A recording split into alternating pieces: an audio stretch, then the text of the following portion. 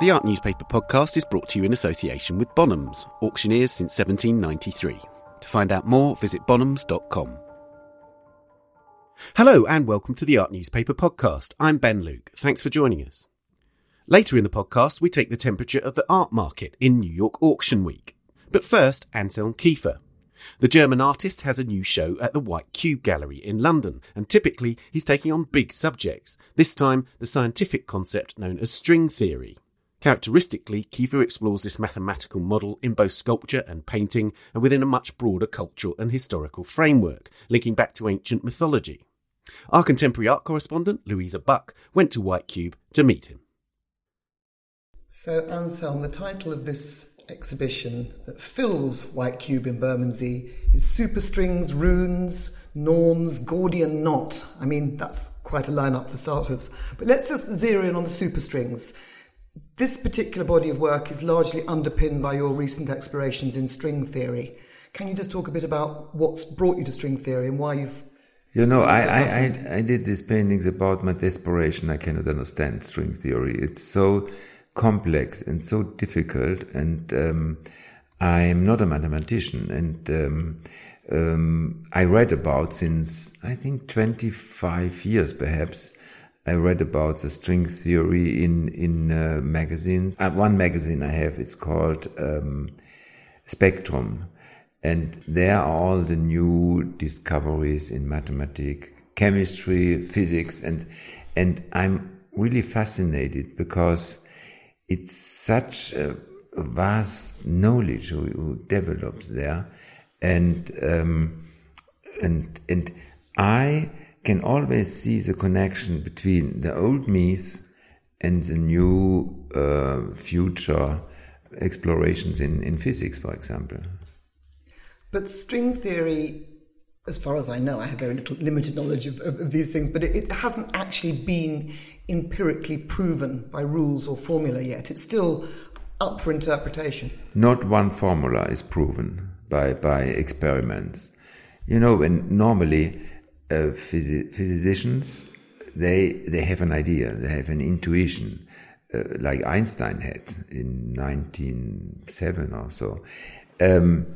And they have a new idea about the world, about the context of the world, and then it takes time until it's proven by experiments.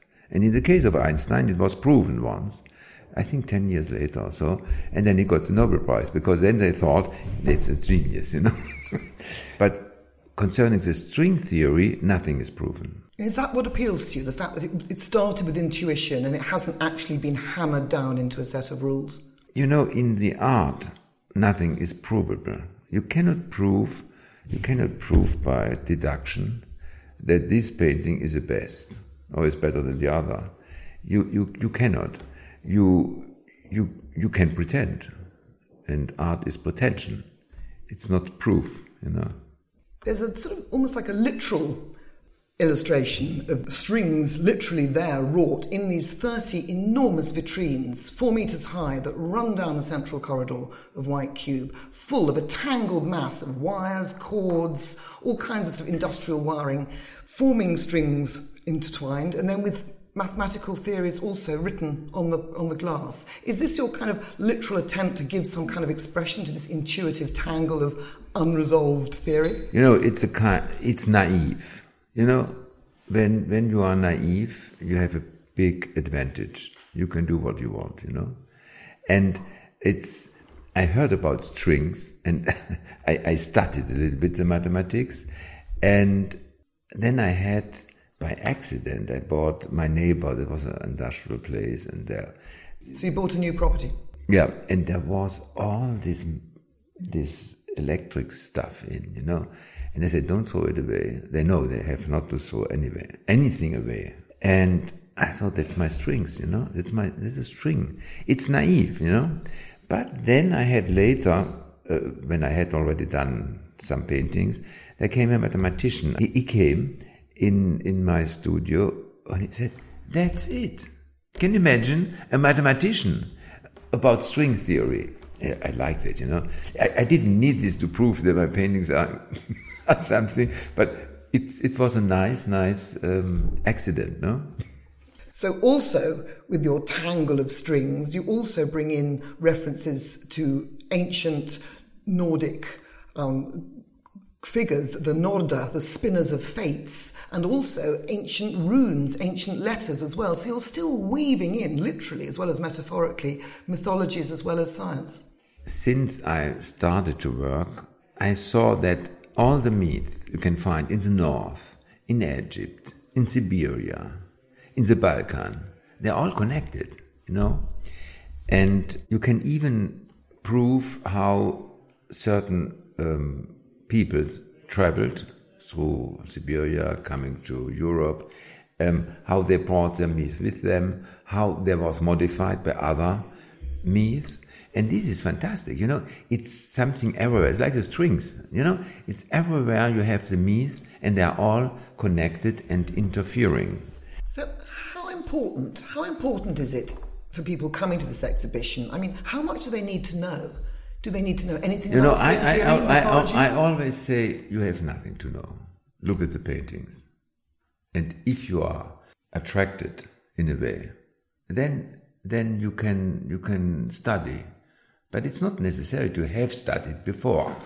First, the painting has to have a certain impetus, certain brilliance, you know. And then I know a lot of people who study now the Kabbalah and the alchemy, and that happens, you know. But it's not necessary to be touched by. And the scale of your work is always colossal, and in these works, absolutely so. I mean, there's one work, the Ramanujan summation, which fills up an entire room. And scale seems to be a very crucial part for you to draw in the viewer, to draw in... Scale has nothing to do with quality. Nothing. No, the scale has not so much importance. It's more a physical thing, you know. I'm physical. I'm working and dancing in front of the painting, and so. And I can tell you, these are medium-sized paintings. I have in my studio paintings. They don't fit in here. So what I like very much, because they cannot sell them. Throughout these new works, we see nets, runic forms, references to the string theory, but always over the top of these apocalyptic, bleak, barren landscapes. This seems to be so much part of your language now that, you know, we associate you with them. I know you've done landscapes with flowers and other things, but these barren, bleak landscapes that we see here in this exhibition seem to be so much part of your practice. What is it about this particular imagery that really makes you come back to it again and again? I think they're extreme fertile, my landscapes. Growing everywhere something, no? Well, it's pretty dead, the ones in this show. They look pretty burnt and dead. For you it's dead. For me, burning something is resurrection, you know. My paintings, they suffer a lot, you know, because they are desperate like me.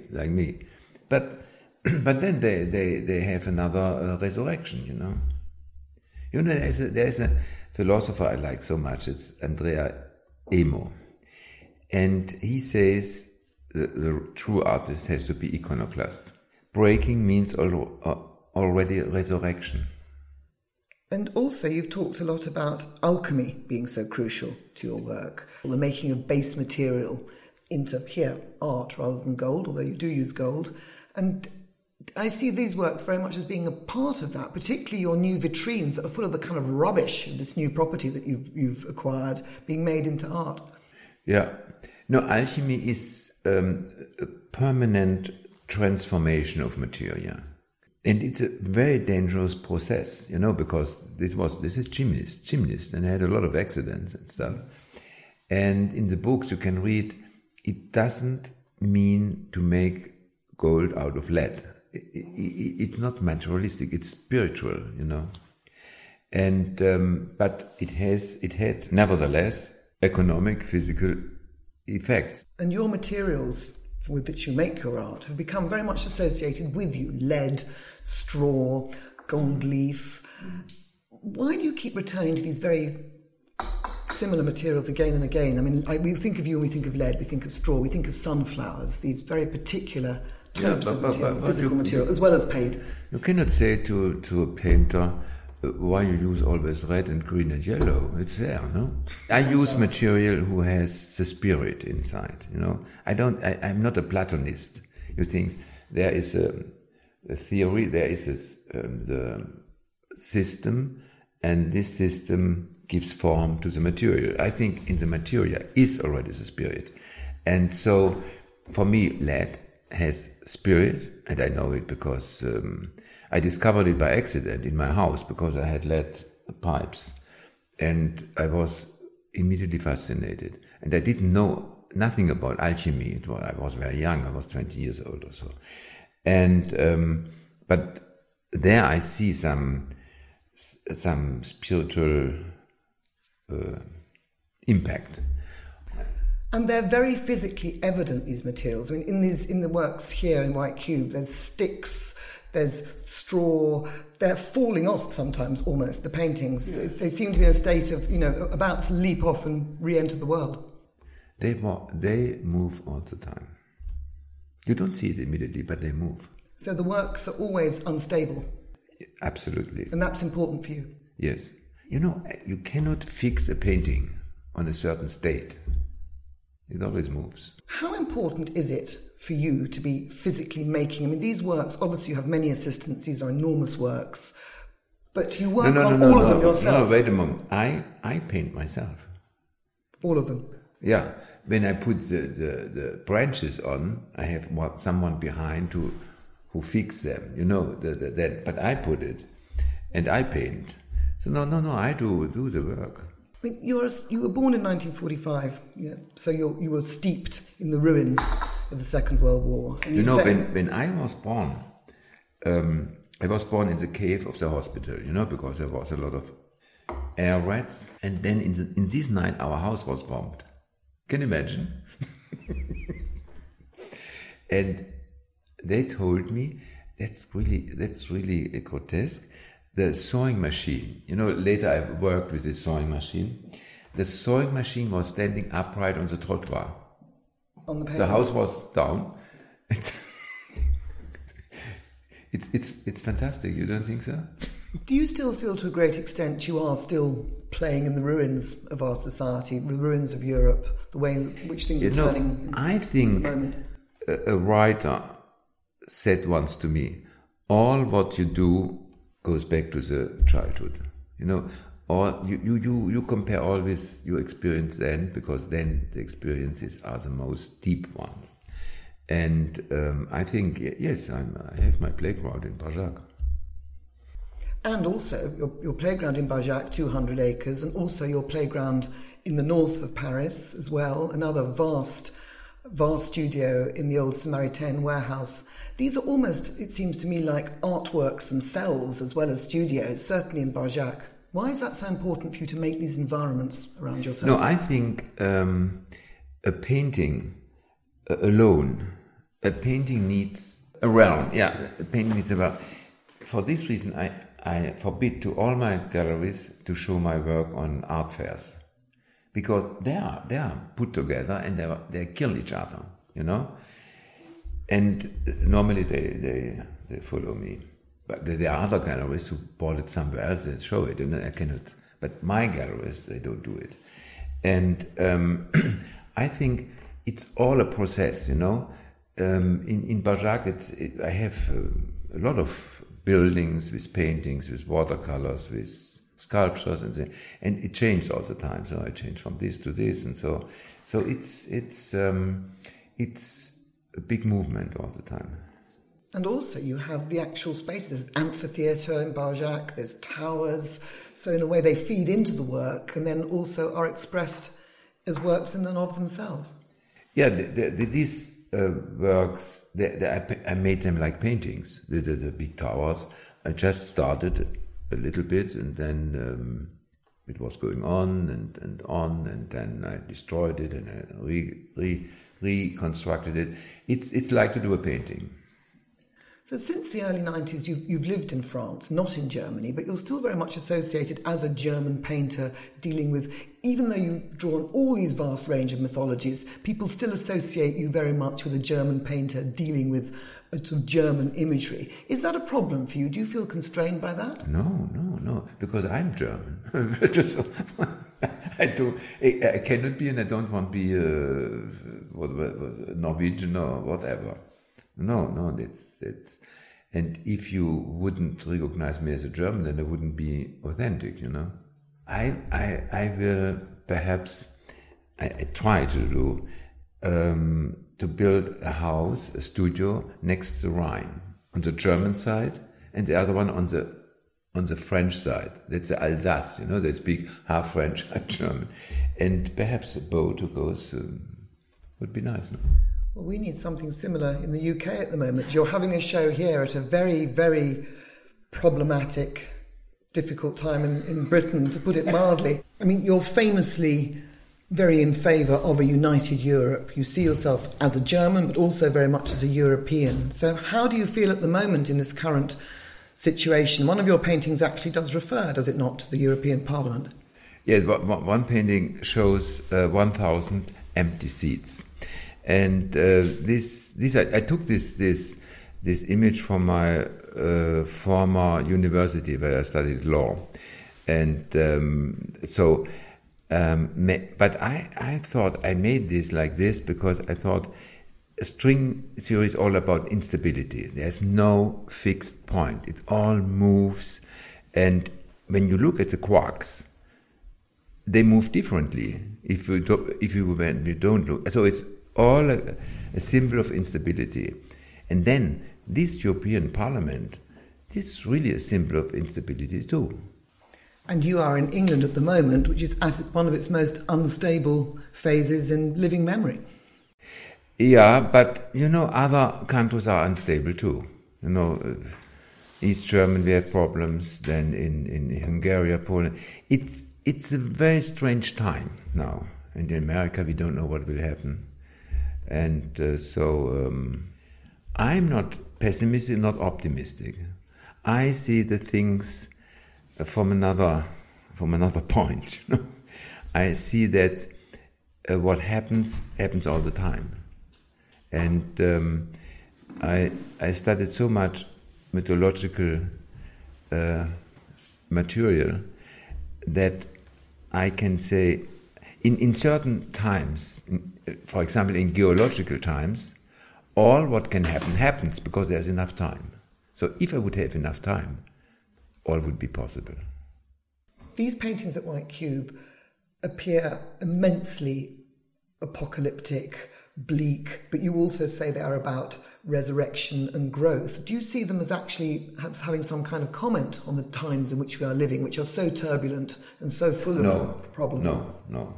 I think the being and the non-being, the nothingness, I don't see them in a chronological way.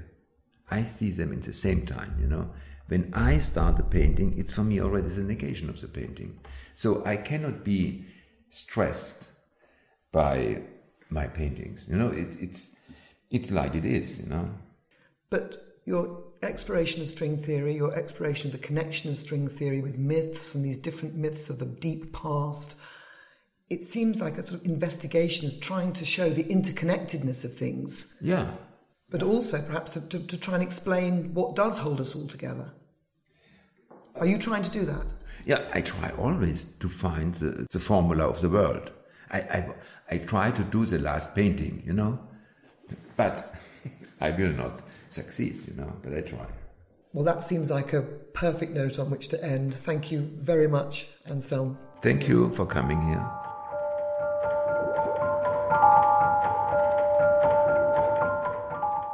Anselm Kiefer's exhibition, Superstrings, Runes, the Norns, Gordian Knot, is at the White Cube Gallery until the 26th of January 2020.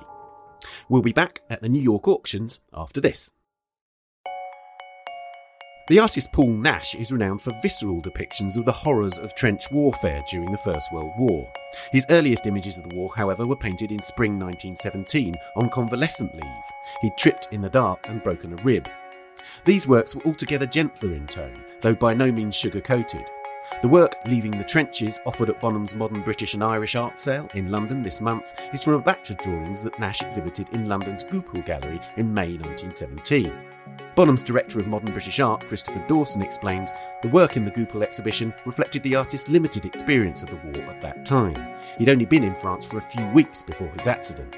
Even so, it had an immediate impact on a public starved of realistic images of life at the front, and led to the appointment of Nash as an official war artist. These early war works by Nash are scarce, most of them are in public collections, and so the emergence of Leaving the Trenches at auction is a significant event. To find out more, visit bonhams.com. Welcome back. Now, it's one of the biggest moments in the art calendar, New York Auction Week. Our Deputy Art Market Editor, Margaret Carrigan, has been at the auctions all week and was joined by Scott Rayburn, who writes for the art newspaper as well as the New York Times, to discuss this week's events and what it tells us about the market at the end of a remarkable decade. So, Scott, you are a art market veteran, very skilled at surveying this rocky terrain that we all traverse. Can we not use the word veteran? I wonder, there's been a squeeze on consignments this season, and they're down about 25% going into the week this week. On top of that, confidence is low. I think Art Tactics said that it's down about 20% just since May. Sure. How are we seeing play out this week in the sales? Okay. In terms of the actual results, we've seen a big drop. Impressions and modern sales at Christie's, following on from last May, Christie's were down 52%, Sotheby's was down 40%, and then last night at Christie's, so the contemporary sale, down 40%. Now, what everyone in the art market says, or certainly in the New York art market says, that, the thing is, the right people hadn't died, the right people didn't get divorced. It's all going to be fine next year because the MacLeod divorce consignment will come in, that's at least $700 million. So everything's fine. And so you essentially have this mentality of a goldfish going around a bowl. And so that the goldfish goes around the back and the view's not so great, but you go around the front, that's fine. And everything is the same. And that, in a sense, is the big question about the art market. Is it the same? Is it all going to be fine? Is there a status quo that just continues and continues and continues?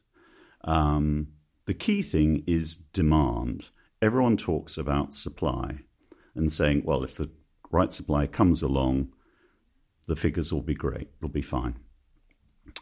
I think this is a big question, but I just wonder about supply.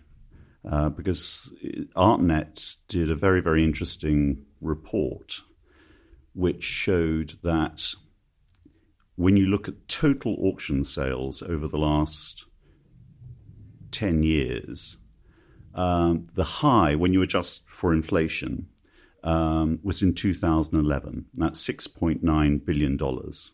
Since then, totals haven't even got within $1 billion.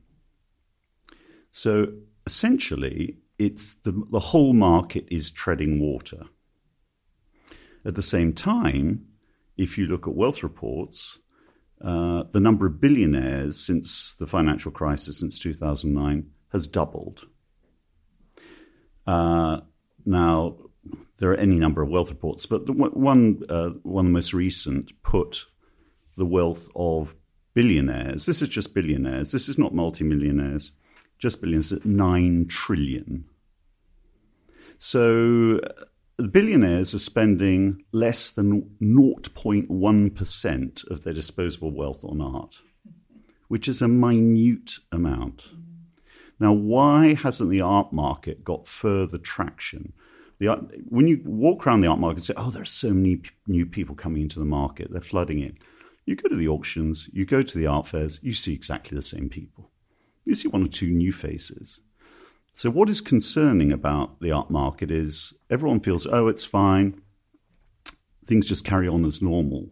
But all the time, more and more wealthy people aren't buying art. And this is the art market has any number of elephants in the room, but that's one of the bigger elephants. So actually, demand is not increasing. And that is a concern. So this raises two questions for me, which is, one, the reliability of auctions as the kind of benchmark of how the art market is doing. Sure. This is notoriously a fraught Utterly. thing. Yeah. So I think when we're looking at a slow season like we are right now in New York, I wonder how much we can temper our expectations when you're saying like we're treading water. Isn't that better than declining necessarily? But then at the same time, you're saying we have been in decline, like numbers have been in decline since 2011. So I guess it's how do we square that circle there? What I would say is that if you look at, for example, this series of sales, the so-called gigaweek, I hate that phrase everyone does, but this so-called marquee series of sales, you look at the numbers, they started in 2014, and that was the great season where the Picasso, Femme d'Alger, that made 2.2 billion. Then we had a high of 2.3 billion in 2017. In 2016, it was down to 1.1, but essentially these sales are in a band of roughly 1.8 to 2.2 billion. This season may be down, but that, to my mind, that's treading water. You know, I know statistics lie all the time, but they're difficult to. It doesn't indicate that the needle is moving to me. And what kind of repercussions do you think that's going to have for the art market as a whole? If we're just looking at the auctions now, okay, where do you think that points us going forward? Well, the thing is that I was at the Impressionist and Modern sales. Now, I'm old enough to remember 1980 sales where all the Japanese and the black tie, which was the old Peter Wilson model. He really, really changed the art market with the Goldschneider sale back in 1957, I think it was, 58, I beg your pardon.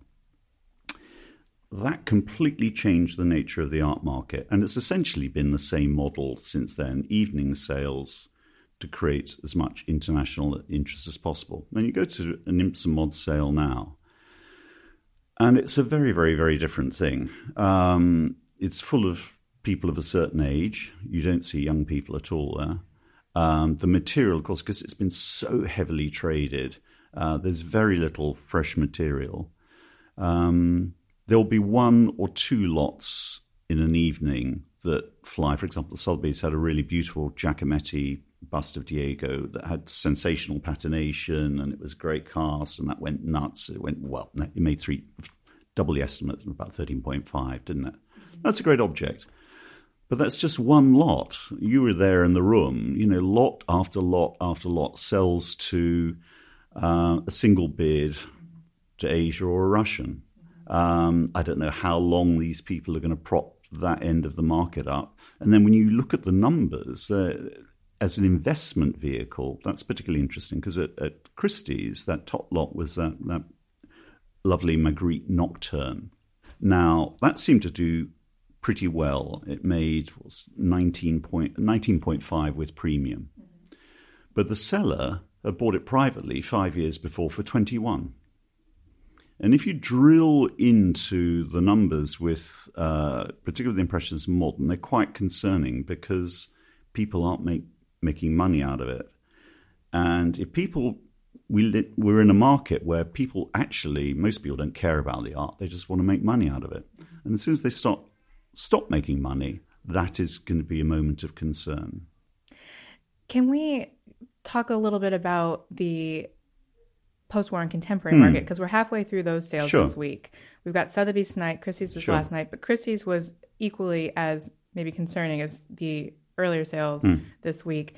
Like you said, 40% down, and also 40% of the lots went hammered on their low estimate or below. Yeah. So it just shows that even on a leaner season, that people really aren't getting out their pocketbooks for this kind of work anymore. And while there are a few records set last night for Charles White and Alma Thomas and Ellsworth Kelly and, of course, the Ed Ruscha. Yeah, thank you. I wonder as you're saying, if people aren't making money, and contemporary art has been so hyped up over the past 5 years, especially as as an asset class, as we kind of reach this new plateau, do you think that demand will suffer there too, and that we will see the financialization chat around contemporary art slip?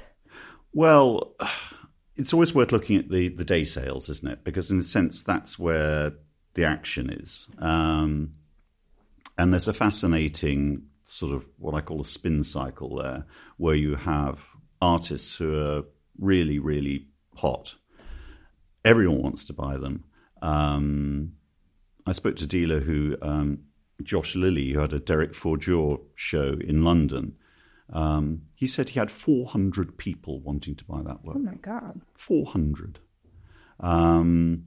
So I poked around the results on the day sales, and the Chabalala self bandwagon keeps on going along. You know, there was a very strong work, actually, estimated at 80, made 350.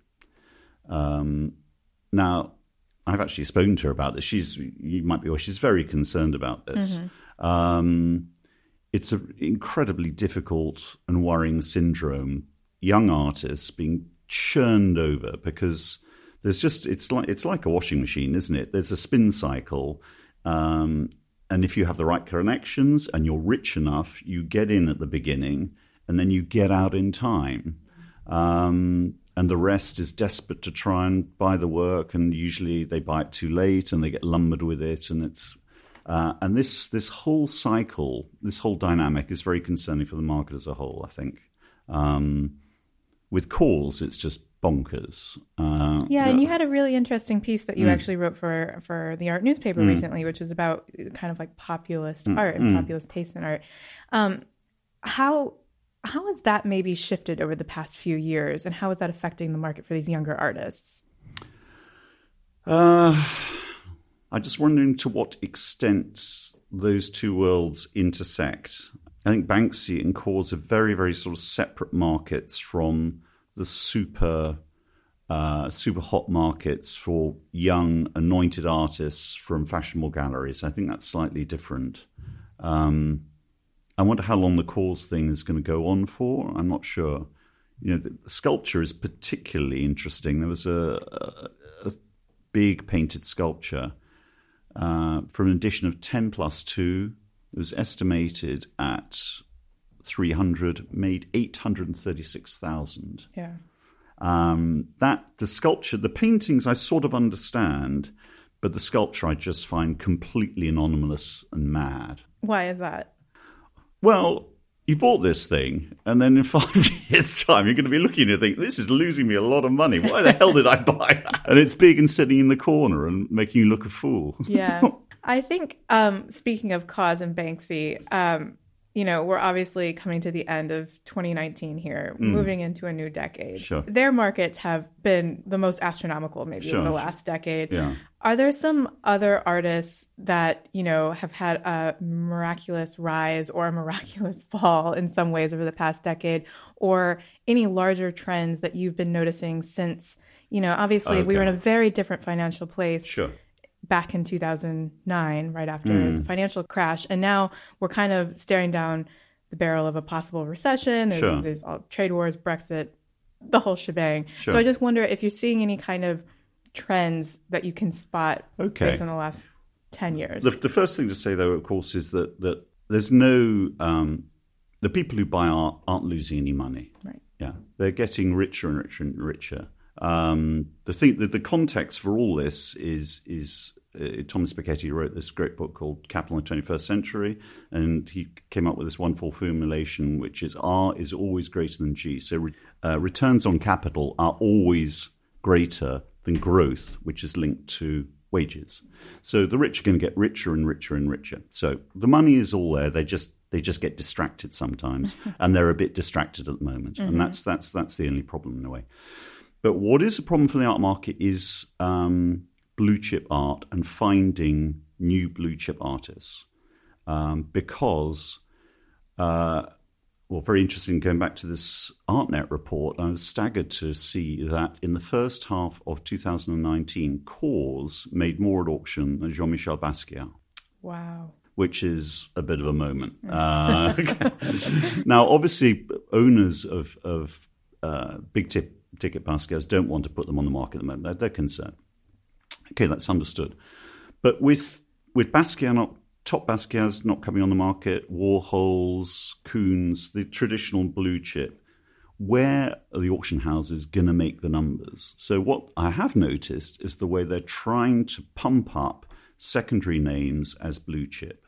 And in London in October, Albert Oehlen suddenly was meant to be a great artist. Mm-hmm. So we had 2 dealer shows. We had the Serpentine Gallery exhibition, which was sponsored by Sotheby's and Gagosian. Mm-hmm. And there was a load of Albert Oehlen in the sales, which did all right. Mm-hmm. It didn't actually have a transformative effect. I think Ed Ruscha last night was another example of this. Yeah. Now, he's an interesting artist, academically and in terms of art history. But in terms of pop art, he doesn't have the direct visual impact of Warhol or Lichtenstein or even Alan Jones, for argument's sake. But what I thought was interesting was that they gave that painting pride of place where the Koons bunny had been, in this sort of shrine to blue chip, timeless art. And I thought they were really pushing the envelope there. But on the other hand, it made 52 million. Now, is that a reflection of, finally art history is catching up with Ed Ruscha, or there's just a hell of a lot of money in California? It's probably a mixture of the two. Yep. But I think the trend next decade will be the auction houses desperately trying to find blue chip names to replace Bacon, Richter, Warhol, and the others. And I think they're struggling at the moment because we're not living in a great period of art, I would say.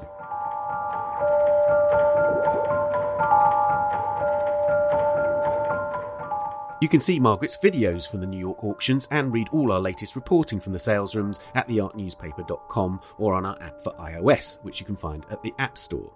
On the website, you can find the subscription to suit you so that you can read our reporting across multiple platforms. And while there, you can also subscribe for free to our daily newsletter for all the latest stories. Click the newsletter link at the top right of our homepage.